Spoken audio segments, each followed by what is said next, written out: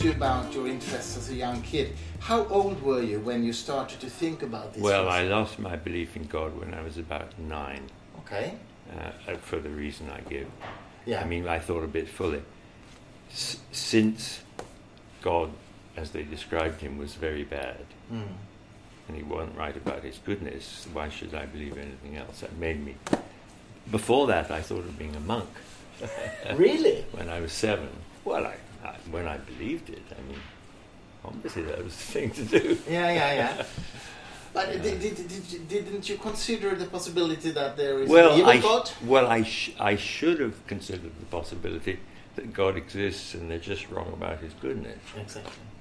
But I didn't consider that. No. I think I thought if they're wrong about that, why shouldn't I? But you grew up in a religious family? No. I was at school that I got my religious teaching. But they don't take it very seriously in England. No. Not today, even? No, not even today, no. No, I would think the proportion of the population that takes religion seriously is about 5%. Similar figures. I mean, if you ask them whether they believe in God, 70% say yes, but their attitude is like towards the royal family. You know, it doesn't make any difference. I see what you mean. Only 5% go to church at any times other than Christmas and special celebrations. But you define yourself as an atheist today. Yes. What is your relation to the so-called new atheist movement, Dawkins and Hitchens? Well, I rather admire Hitchens. I think Dawkins' book was not one of his best because it's quite outside his area. Hitchens, I haven't read the whole book, but I've read lots of quotations, and I think he was very brave to give the title, God is Not Great.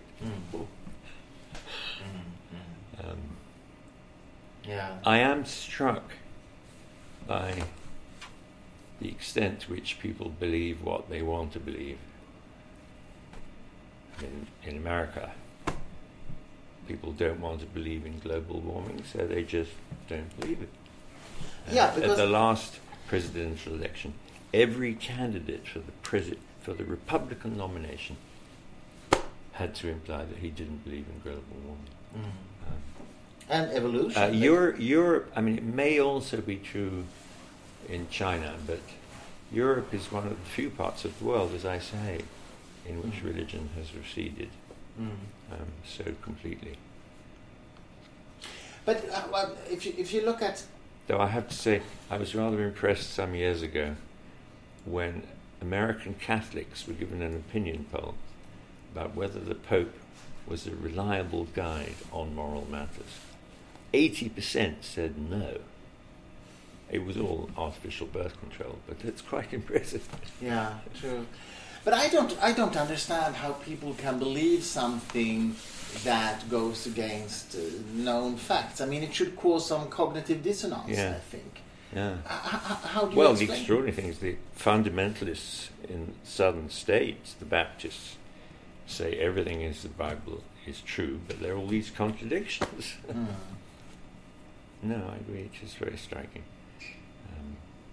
What would you say about the relation between calling yourself an agnostic and calling yourself an atheist? Well, I think the position of many people is that they are atheists with respect to the God of the Abrahamic religions, but they might be agnostic about whether there's some other ultimate explanation for the universe. Yeah. But it's a slightly misleading phrase, but its best defense is the one that says, well, one objection to the theists is that they're confident that God exists. And if you say, well, I'm confident that he doesn't, that's similarly dogmatic. And so some scientists say, well, we don't believe that our theories must be true. They're just the best hypotheses. So I think that's why some people use the term agnostic. They don't want to be dogmatic the other way. Huxley, I think, invented the term. Yeah, I think so. Yeah. But this leads to another interesting question. What I'm very struck by, we've come to know a very good family from Lithuania and the very admirable woman, she was surprised to learn that people who weren't religious could care about morality and be morally good. I think when people wrongly assume that we all use the phrase morally wrong in the same sense, and I think that's just not true at all. I think there's at least 1 billion people in the world for whom the thought it's wrong is forbidden by God. That's what they're believing. Yeah, that's what it means to say it's wrong. Yes. But still, I can't really understand how you couldn't even say that God is good if you don't think there is an independent morality from God. Oh yes, absolutely. Do you agree? Yeah, absolutely. I mean, within Christianity, there's the very clear distinction. Some people claim the act is wrong because God forbids it. Others claim, Christians, no, God forbids it because it's wrong. Exactly. And it doesn't depend on God. No. I actually had some pride. I don't know any German, but I realized that a sentence from Kant is always mistranslated, which goes, all imperatives are expressed with an ought. Well, in English, no imperative. What he should have said in German is all imperatives could be expressed with the word sollen. And that word does double duty. It's untranslatable in English because you can use it both to state a command and to state a normative truth. And so some Germans have said to me, yes, it's harder for a German to distinguish between a command and a normative truth because this word is ambiguous.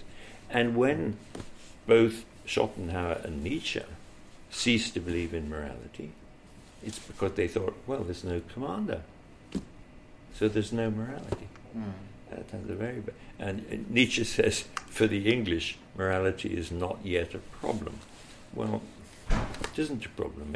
He quotes George Eliot, who was confident that there was no God and no afterlife, and many things were morally required.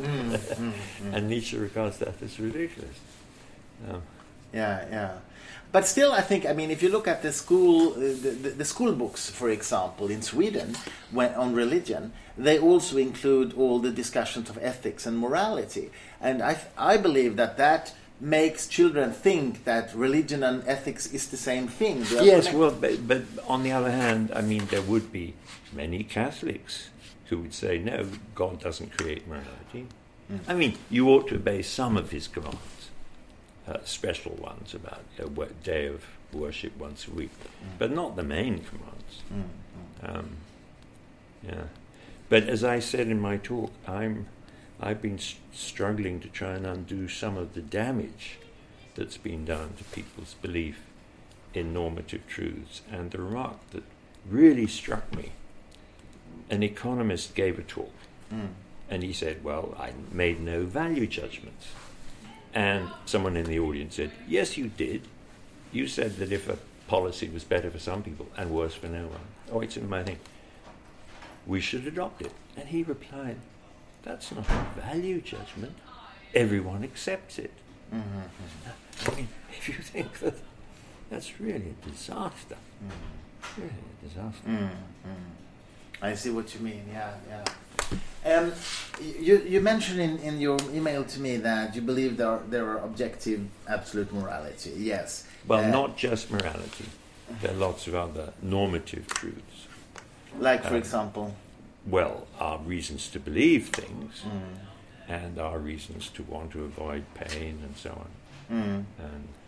And your definition of exist here is that it must be true in all possible worlds. Is that the definition? I think all of the fundamental normative truths are true in all possible worlds. That's why, if you believe in God, he couldn't alter them. He couldn't make it permissible to torture children for your own amusement. They're all. Yeah. I usefully to defend. I may again say this here. To defend normative truths, I compare them with logical, mathematical, and modal. Yeah. And modal is quite a good example. 2 and 2 must equal 4, couldn't possibly equal 3 and 5. Now that's not a fact about the actual world. Because it says, in every possible world, 2 and 2 couldn't equal 5. And I think the same about normative truth. It's like truth. a prime number. I mean, and one example I may have given you of a normative truth which has clearly a similar status. If you know that an argument's valid, has true premises, so its conclusion must be true, that gives you a decisive reason to believe the conclusion. Now that's a normative claim, the claim about the decisive reason. And it obviously has a similar status to the claim that the argument is valid. And, when people think about morality, they think, oh, well, people disagree. And it's interesting that they give abortion in America as the main example. That's not a good counterexample because it's a borderline case. You'd expect people to disagree about a borderline case. And so I think people rush much too quickly to the conclusion that there can't be moral truths. Would you say that your view is similar to, for example, Peter Singer here? Well, I don't want to boast, but Singer used to be a kind of emotivist, like Hare, who he greatly admired. Now, he agrees with me. He thinks there are irreducibly normative truths. And curiously, some other people have switched around to this view, and for this following odd reason. I'll speak fast because it may be not very relevant. Putnam says in a recent book, nothing has done so much damage to all branches of analytical philosophy in the 20th century than Quine-inspired ontology.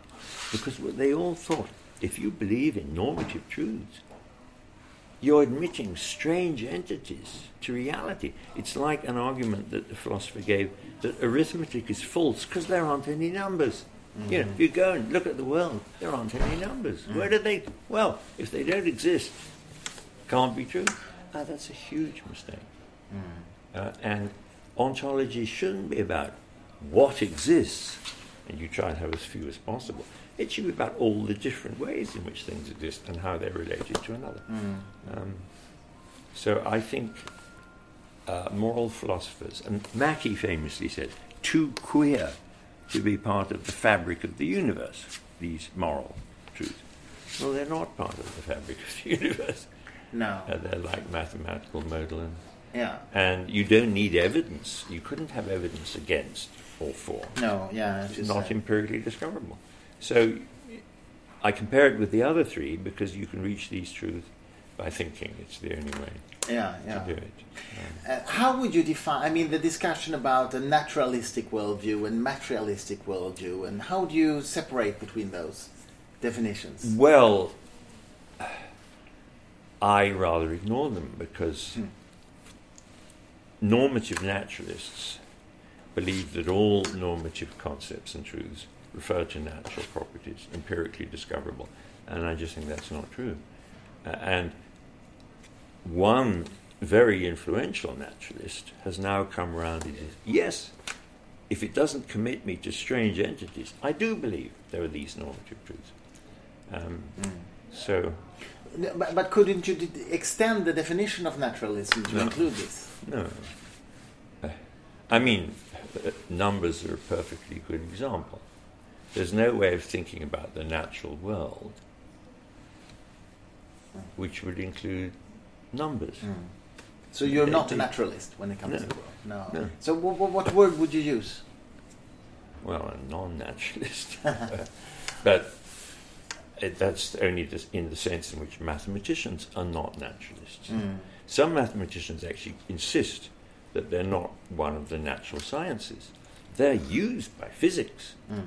Yeah, that's enough. But they're not themselves talking about it. The problem is when you hear people say we're non-naturalists, they often mean they believe in ghosts and gods and everything. So. Oh, yes. No, but you have to clear that. Yeah. But, to think that prime numbers are like ghosts would be a huge mistake. Yeah, I agree. I definitely agree. And, one of the thoughts that I find most thrilling to think about, as do many, because it really makes you feel sublime, and it also puts God in his place. You ask, why does anything exist? And why are things as they are? Why? Now, somebody said to me once, well, it couldn't be true that nothing ever existed. Because there would have been the truth that nothing existed. That truth doesn't have to exist, it just needs to be true. And when I imagine how it would have been if nothing had existed, no stars, no space, no time, I'm not imagining away numbers, because they're just not part of that. I see. What would you say are the reasons to believe that there is an external world outside our brains? I don't discuss those questions much. When I began to be interested in philosophy, I was very put off by a well-written book by Freddie Ayer, which gave the impression that the main aim in most parts of philosophy was to refute the skeptic. And I think it's interesting, but I don't take it very seriously. I think Nagel's book, The Last Word, discusses this rather well. So I don't think much about that. No, I see. What is your main focus on your work right now? Oh, I'm doing several things. I suppose the main thing I'm doing is to return to problems in my first book, in particular, and this was discussed in the seminars yesterday, arguments for what I call the repugnant conclusion, that compared with the existence of billions of people with lives better than that of almost any human, compared with that, it would be better if all that existed was enough creatures who had some slight pleasure, lizards basking in the sun. All of that pleasure adds up, and it would be better than the world. So that's a very repugnant conclusion, and I think there are now ways of avoiding it. You think so? Because in my book, Reasons and Persons, I said I didn't know how to answer the arguments, and I'm now trying to do that. Okay. Is that in your book On What Matters? No, that's in the first book, Reasons and Persons. Okay, yeah. But I mean, you're trying to answering this. Has you written that down yet? No, I'm working on it. You asked what I'm working on. Okay, I see. So that's what I gave my talk on at the conference yesterday. Yeah. How do you think we could make philosophy more relevant to people in the world today? Obviously, they need to be more oriented towards that, but how do we make that happen? Well, it doesn't have to be presented as philosophy. I mean, one thing that I think is clear is that many people think and argue clearly and well in the way that philosophers keep trying to do, although they've never been subject to philosophy. Some people are just naturally good at it. I mean, I need to mention, and this may be more of an issue, I don't know what the position is here, that there's this disastrous gulf in philosophy between two families of views with the oddly non-matching names: analytic philosophy and continental. And there are some admirable analytic philosophers in Sweden. They have a journal, Theoria, which is actually published in English with summaries in Swedish. I don't know, there may be lots of Swedish philosophers who are interested in Heidegger and people like that. Not much. No. But it's a completely different world. And I was shocked to learn recently that for 3 decades after the Second World War, there was not a single moral philosopher in any French university.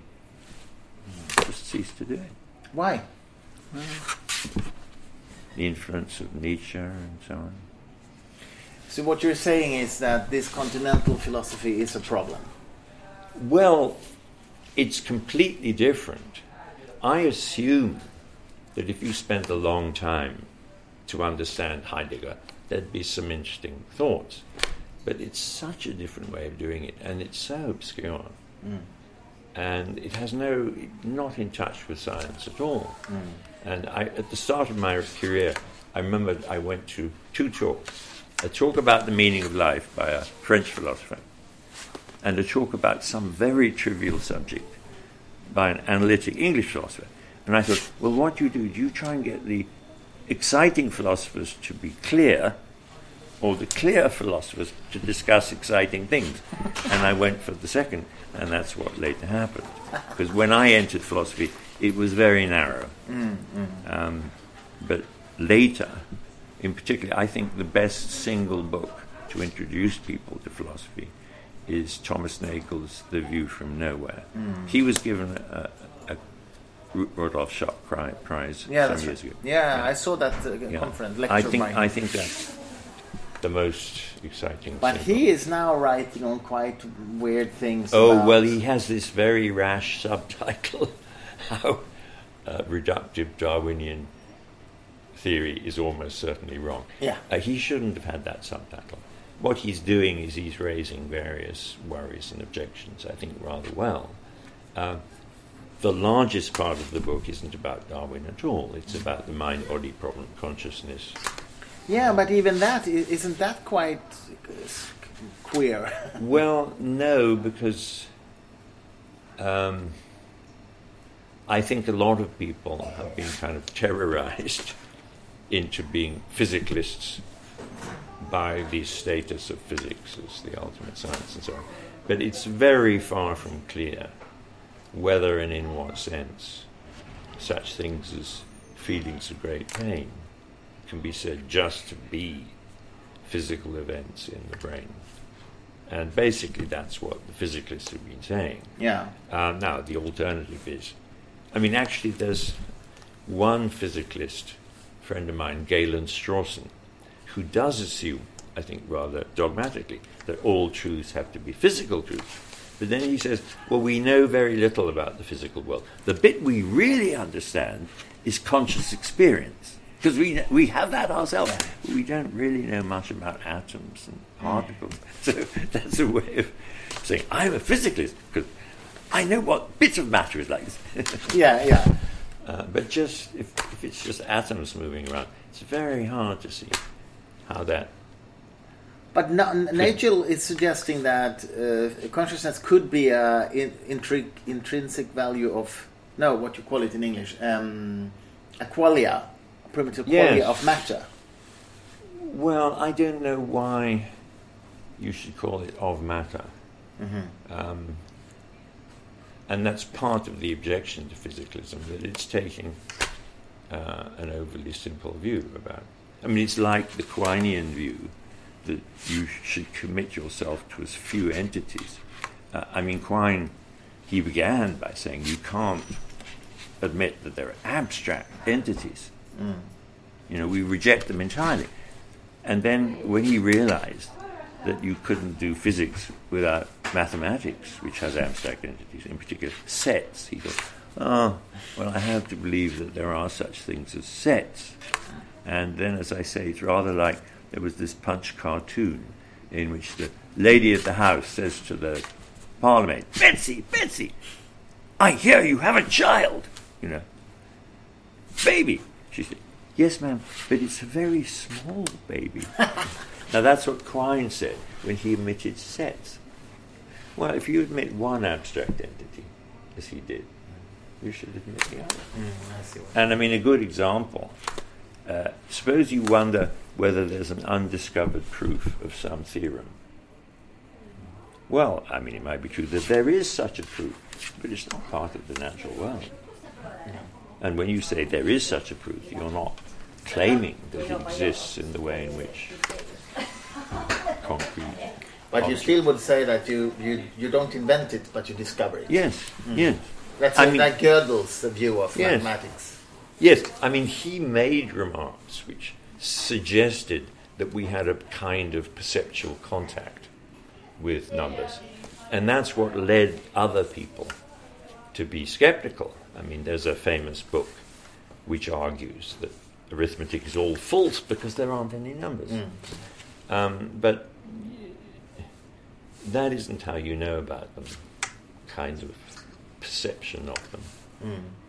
We are able to reach truths of this kind that are not about empirically discoverable properties.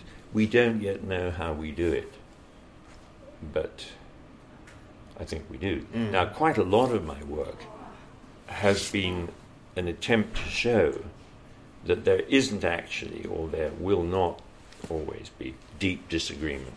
The reason we think that mathematics has all these truths is that the mathematicians all agree. And people say, well, there can't be any moral truths because you just look at moral disagreement. But most moral disagreements can be explained in ways that don't conflict with the view that in ideal conditions, if we knew all the relevant facts and were not subject to distorting influences, we would sufficiently closely agree. And actually one quite good example that I discuss is the belief that pain and suffering is bad in the sense that we all have reasons to want to avoid it and so on. Now, no one has doubted that unless they either haven't had the right concepts or they've been under theoretical distortion. And one example of the latter is Aquinas' view that nothing that God created is bad, it's just the absence of the good. And that implies that what's bad about pain is that it's like being unconscious. You know, there's nothing good. Well, that's a huge mistake. But he made it because he was under such pressure. And if you're not subject to a distorting influence, everybody believes that it's bad to be in agony. I mean, what I have been much concerned with, and I mentioned in my talk, is the way in which, in the last 70 years, partly philosophers have led many people, including economists, to think that we have reasons for acting given by our desires, but we don't have any reasons to have the desires. And on this view, you don't have any reason to want to avoid future agony. That's a terrible view. And it's done great damage. But, let me ask just a few more things. I asked you here about the need for an enlightenment. Yes, and I said, well, you don't need a new one because lots of the old enlightenment just needs to be strengthened. Yeah, but I mean, looking at the world today, where obviously a lot of people think that it's right to inflict pain on others, at least. Well, things have been dramatically changing. I believe there's a wonderful book by one of the writers of such books that I most admire, that's Steven Pinker, The Better Angels of Our Nature, yes. I think it's called. I haven't read it yet, but if what he's claiming is that we are becoming much less cruel, which I think is true. I mean, you couldn't now have in public exhibition people being killed. Well, not just killed, but they started by being drawn and quartered. They did terrible torture before killing them. Couldn't do that now. No. I mean, I was born at kind of the lowest point of human history, 1942. So in the middle of the 20th century, appalling things happened. But there's very little like that now, actually. Well, the world is in Rwanda genocide, Rwanda. Yeah, but 94. Yeah, well, there's much less of that, and that was 20 years ago. But what I mean is, of course, you're right when it comes to quantity. But what I mean is, there's a lot of people who think that by divine inspiration they have the right to torture others. Yes, though actually there's. I don't want to say something shocking, but there's one view that many people have, which is clearly a mistake, which is the view that it's always wrong to torture. Now, in most cases it is, but if someone knows where the nuclear bomb is that's about to explode, and the point is you start inflicting pain on him, he can stop it at any time by telling you where the bomb is. It'd be ridiculous to say that that would be wrong. I agree. But on the other hand, Dick Hare rightly said, even if you think that torture is sometimes justified, if you're in a position in which you're going to be tempted to do it, you should adopt a policy, never torture.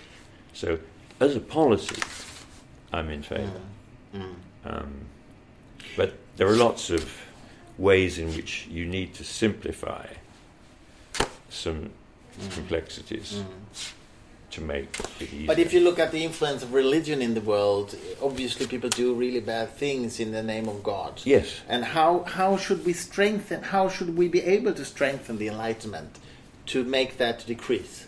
Well, big question. As I may have said, when I taught at Harvard, 3 of the brightest undergraduates lost their belief in God after writing an essay for me on the problem of evil.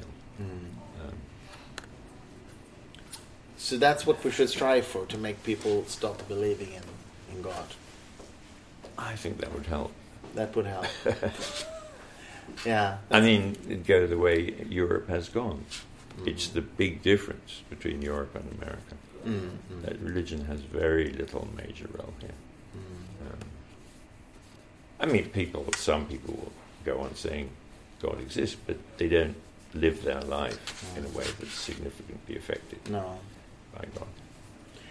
No, that's true, but still, Christianity is growing in Asia. And mostly in sub-Saharan Africa. Yeah, true, that's true.